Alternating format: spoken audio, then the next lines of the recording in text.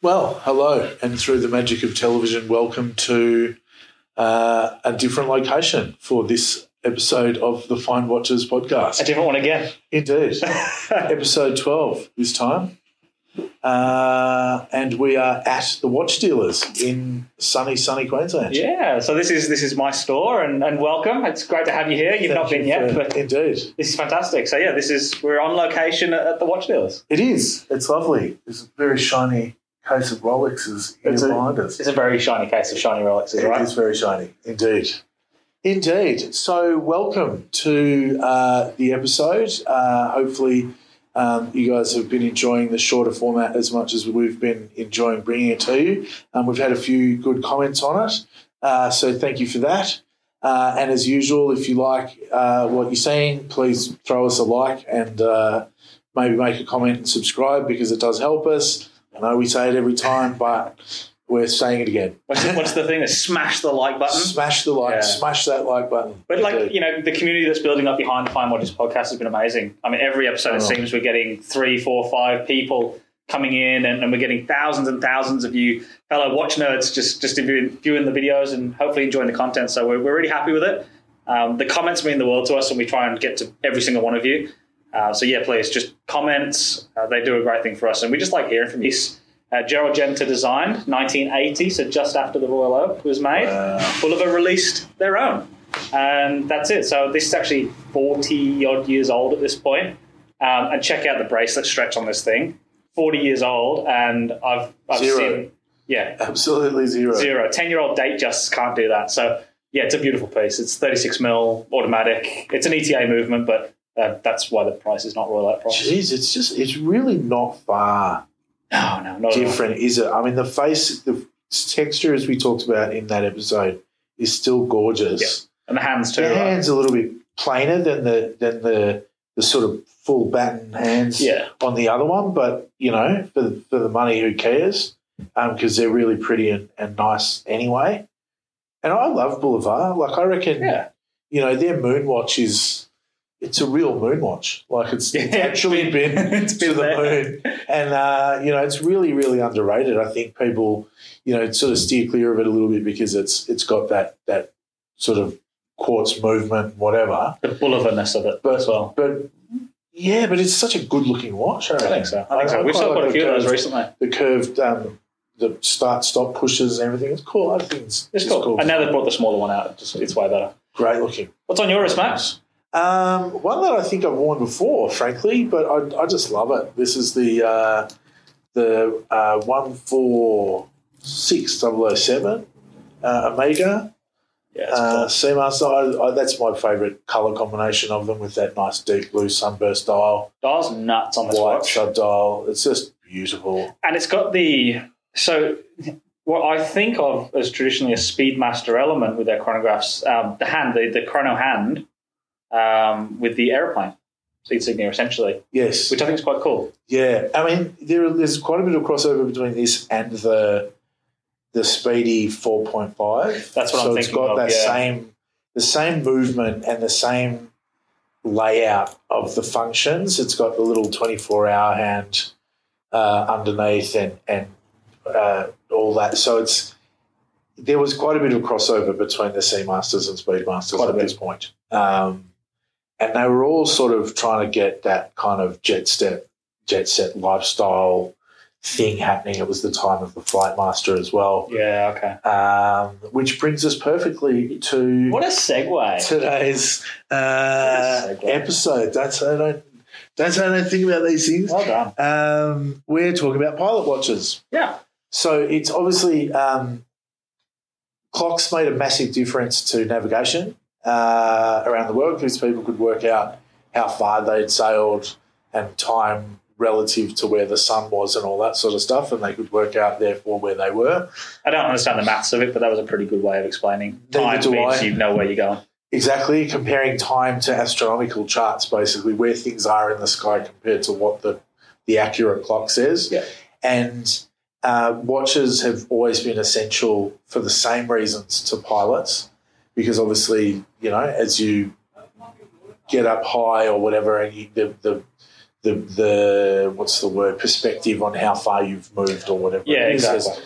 Really means that you don't know where you're going. So, and I guess it's probably useful to kind of define, I guess, when we're talking about this, what we mean. So things like pilot watches feature things like legibility. Yeah. So you have to be able to see it under difficult circumstances. And in the modern times, that goes along with a big dial, right? That tends to be what you see. You think of the IWC big pilot or Navitimers, just massive discs of watches, yeah. Yeah, although Navitimers arguably have zero legibility. There's too much going on. Although I think if you know what a slide rule does, that probably helps, but I certainly don't. I need to give a shout out here to a fellow Brisbaneite or Queenslander, Warwick, who launched a brand recently, Atmos watches. I don't know if you ever saw this. It was a Kickstarter that successfully funded with a slide rule bezel and everything. And unfortunately, due to some really unfortunate circumstances in his personal life, he had to cancel the Kickstarter, but he should be coming back. So Atmos watches were something I saw using a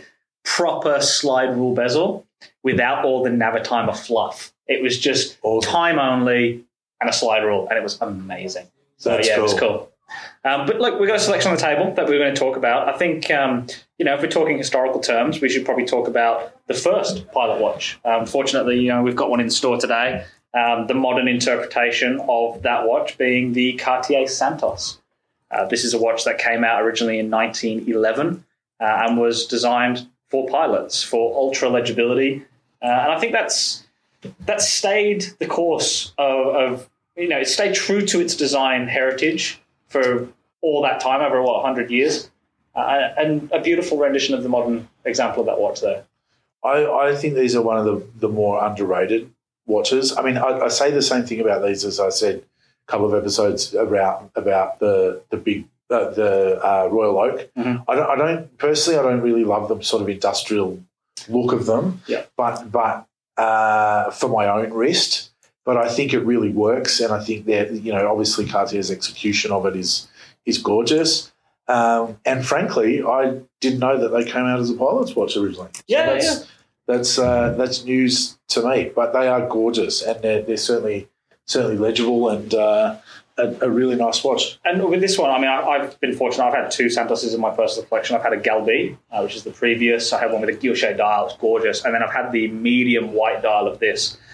With these, you get quick release links, not just the strap. I mean, the strap pops out from the case and you can change it to bracelet or straps, but each link is removable without tools. So not only is this the first pilot's watch, it's innovating to this day with things like quick release bracelets and quick release links, which I think is really, really cool on these ones. These are a great option if you're looking for a pilot's watch to just say, hey, I got the first pilot's watch. What's better than that? Super nice. What else have we got on the table? I think you wanted to talk about IWC today. Yeah, I mean, obviously, a lot of people want big pilots. Yeah, and I think that they're a nice watch. It's another one that I think is in the maybe people pay a little bit too much for it for what it is. Don't pay retail section. Yeah, look, even secondhand. I mean, I love these Fliegers. The chronographs. Yeah. I think they're gorgeous. I think they are, they really define what a Flieger chronograph should look like. Yeah. It's arguable that, in fact, the design came from Laco, from sort of Luftwaffe designs of years before. Exactly. But this is very, very, very true to the sort of German, very, very Teutonic purity. Fortis does a Flieger which is very, very similar. Nice. So there are a lot of Flieger chronographs or pilot chronographs that really this watch is the innovator for, and I love them. And it, sort of five, anywhere between 4 for a dumper and through to 5, 6, 7 for the chronos. Yeah, for the chronos is amazing. I think it's absolutely amazing what you get for the money with these. For the chrono, right? I mean, absolutely. Yeah. When you're talking chronos, the Flieger, the Fortis and the IWC are probably the two ones you want to go for. Yeah. Budgetary-wise, I think, if you've got $5,000 to spend. For me personally, get the IWC. I know you really like the Fortis, though. Well, I think the thing is that the Fortis is, they're both at 77.50. Yeah. base movement. Yeah. So it's the same thing with a different rotor on it. Maybe someone polished something or other or whatever, but it's basically the same guts of the thing. The design is ever so slightly different, and the Fortis has just a little bit more colour in it. Yeah. Because the colour of the loom and everything is slightly different, which if you like that is great. But yeah, look, I mean, I think the IWC is it certainly has a nicer bracelet and everything. So the build quality is definitely better on the casing and the bracelet and everything. Straps not as much of a difference. But you're going to get the same look and feel for a couple of grand less. Right? Absolutely. So if you don't have $5,000 for it's not the end of the world for an IWC, you can get something which is extremely comparable in every way, really. For a lot less, although they seem to be coming up a little bit for a good one. I do tend to agree. And when we're talking about this sort of German style or German-inspired World War II Flieger-esque watch, you don't have to spend a lot of money. You could, like you said earlier, you can go to Laco, Stover. You can go to those brands and Junghans. Junghans is a great call. Junghans is an excellent watch. Absolutely. For a brand new, you're going to pick up a really good ETA Sellita-based watch with a Flieger design that, if you get one that's not branded on the dial, because that's a bit of a trope of these watches is there's no branding on the dial. You get one of those, you'd never know. You'd never know it wasn't an IWC. Yeah. They're pretty good. So I think...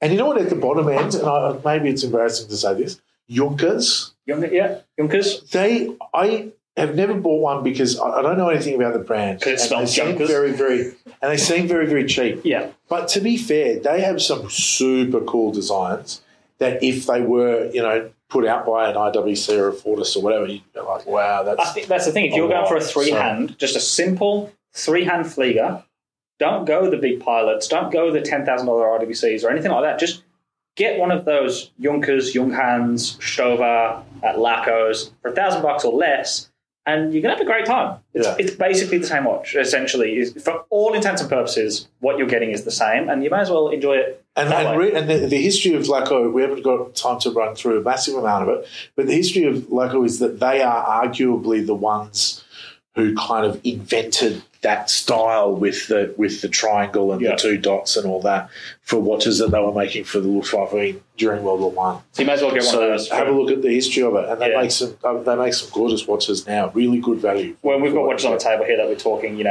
tens of thousands of dollars for $1,000. Go get the Laco. There's no brainer. But great watch. We can go down that path for a long time. We can. So let's talk modern and let's talk ridiculous. Let's talk Bremont Alti B in full blackout, completely flying in the face. He segues, I do puns. Flying in the face of Pilot Watch trope. This is not legible at all. This is full black rotor, black case, black everything, bright white hands. That about the only thing that's legible in this is the time. Yeah. Everything else is just for show and fun, right? Yeah. Look, I mean, I think Bremont. This is a pity for me from Bremont. I mean, the time legibility is awesome, and I do like the fact that the hands are white and they really stands out and everything. Why I say it's disappointing is that I think that Bremont are doing. Their designs are cool. Like it's something modern. It's something that is distinctly a Bremont. If you see one of these, it cannot be anything else. And that colorway is just pointless. Basically, it's just pointless. And it's, I mean, look, it's cool, and you can argue that black on black on black is cool. I would not own one of these, and I have sworn to never own another black car because they're bloody always dirty. And I do own a black. I have an all black car that's wrapped black, and it is always dirty. But it's matte, don't I? Yeah, it's matte in parts. It's matte parts.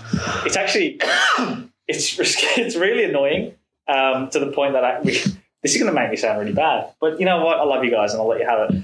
Every second week, I'm in the store on a Saturday for half a day just to make sure everything's okay. And one of our very good friend's sons has started up a car detailing business, and I'm one of his regular customers. And he comes to the shop and washes all the guys in the store's car.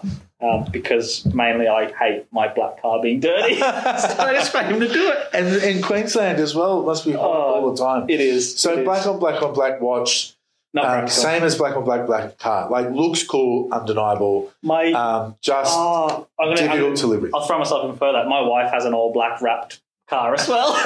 So I'm guilty of the crime of black on black. Let's quickly escape ridiculousness to ridiculousness and talk Bell & Ross. We've got to watch here. Bell & Ross is a brand that is probably most known for their pilot style inspiration. Yeah. Whether or not they're actually developing pilot watches is probably up for you guys to decide. I'm torn on this. We have here one of the tonneau shapes, the BR02, in matte black and rose gold. I think that I agree with you. I think they're more pilot inspired than pilot's watches. Yep. One of the things that's important on a pilot's watch is actually a chronograph and the slide rule. I did have the chronograph of that in the store until last week. So that's why I like the Fliegers and because it helped them to time distances flown and that sort of stuff. Yeah. So I think these are very much inspired by sort of dashboard dials and instruments. They do a really good job of that. They do a chrono of this exact watch. It doesn't have slide rule and stuff, but it is a chrono as well. So you can imagine another pusher on the bottom of this one is the same. I think the other thing is with this one, the crown guard would make it difficult in pilots' gloves. But I don't even know that pilots wear gloves. Do they still? When they're in their old-timey pop little propeller thing with their thick gloves going, by Jove. By Jove, yeah. I can't adjust this watch. I don't think that's relevant. No, I don't think it is, to be honest. But Bell & Ross the same. I mean, the other day it's part of their vintage line, so it's not a pilot's watch, but it's their the Phantom edition. Yeah. Black on black on black. It's ridiculous. It's like a dark. It's even worse than this one insofar as within the Bremont, this particular model Bremont, because it's a dark charcoal grey dial with almost black, like burnt match head coloured loom on all the hands. So you can't read it. And the black, the numbers on the hour numbers and the second. Sub-second indicators are all printed black as well, and the loom glows like very, very, very faint purple. Like your shirt. So even fainter than that. So you cannot read it even in the dark, let alone in sunlight. So crazy Bell & Ross. But is it cool? No. I know. You know what? Karen, my wife, summed it up when I sent her a photo and said, hey, check this out. She said, is that a swatch? And I looked at the photograph I went, 100% fair enough. Yeah. Because that shape, that bigger, that BR143, 146, I think, is the shape of a swatch. And arguably the perfect case shape and all of that. Yeah. But this watch with its grey rubber strap and the whatever is that hurts. Yeah, and by the way, it's for sale on my. Ben hates it, I hate it. But to be fair, I get why someone who would like that look would like it. I'd probably like it. For me, I'd probably love it. The thing I love about Bell & Ross, and putting aside the BR05, which is their sports watch model that they did with the integrated bracelet, which is a bit pandery, but I do quite like it still, but I digress, is the brand exudes fuck you energy. Like that's who they are as a company. They are, I'm making big, square, pizza box looking watches. I'm making a pilot's watch that can go to the skies and go 1,000 meters below the ocean, because why not? And I think that's why Bell & Ross have a place. I think that they exemplify the fuck you energy of a watch brand that's having fun. And I think because of that, it's not going to be for everyone. It may not be for you. It definitely doesn't seem like it's for you in the most part when they get a bit crazy like that when you're talking about pilot's watches. Certainly from a pilot's watch point of view, I've always liked Bell & Ross though. Like I've got one of the older vintage models, the sort of with the two the 6 and 9 subdials. Yes. That's the one I think I told you the story. I had a problem with Bell & Ross because I needed a new chrono unit, and my watchmaker told me it would be $400, and then I kind of went, shit, well, these are retailing at, although I 10 times bought that. the watch very well, but, retailing 10 times that. But I do like Bell & Ross, and one of the things that I like about Bell & Ross is that they do such a good job of taking traditional, well-thought-out watchmaking standards and tropes, design tropes, and making them new. I mean, everything about this watch has been done before by somebody.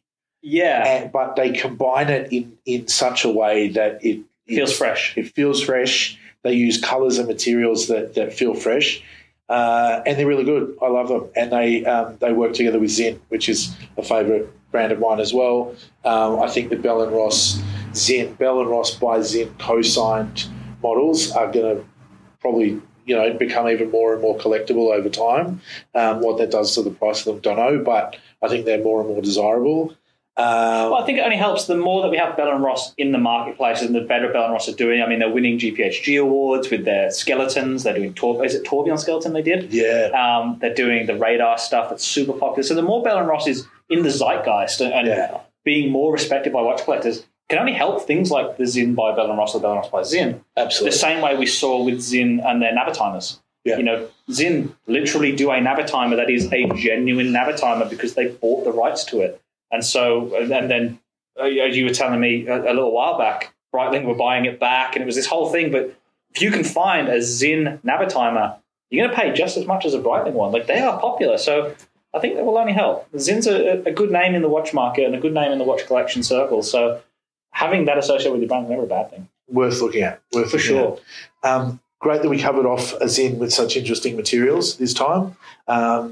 Our next episode is going to be about materials and how that varies with what watches are made of, and what shininess is put as part of the casing and all that. We also have some amazing guests coming up, lined up for the next in the next few episodes as well. Won't say too much, but let's just say do keep an eye out for that because that's going to be awesome. We've got brand CEOs coming on. We've got some really, really special people in the world of watchmaking coming on. So indeed. So we are definitely off to see the wizard. So as usual, thank you very much to the community who do give us comments and likes and shares. Please do that if you enjoy what you see. It certainly helps us. Smash the like button. And from me, Fine Watches AU on Instagram, and Lewis, GC Watch Guy, on Instagram, and both of us here at the Fine Watches podcast. Until next time, enjoy. Take care.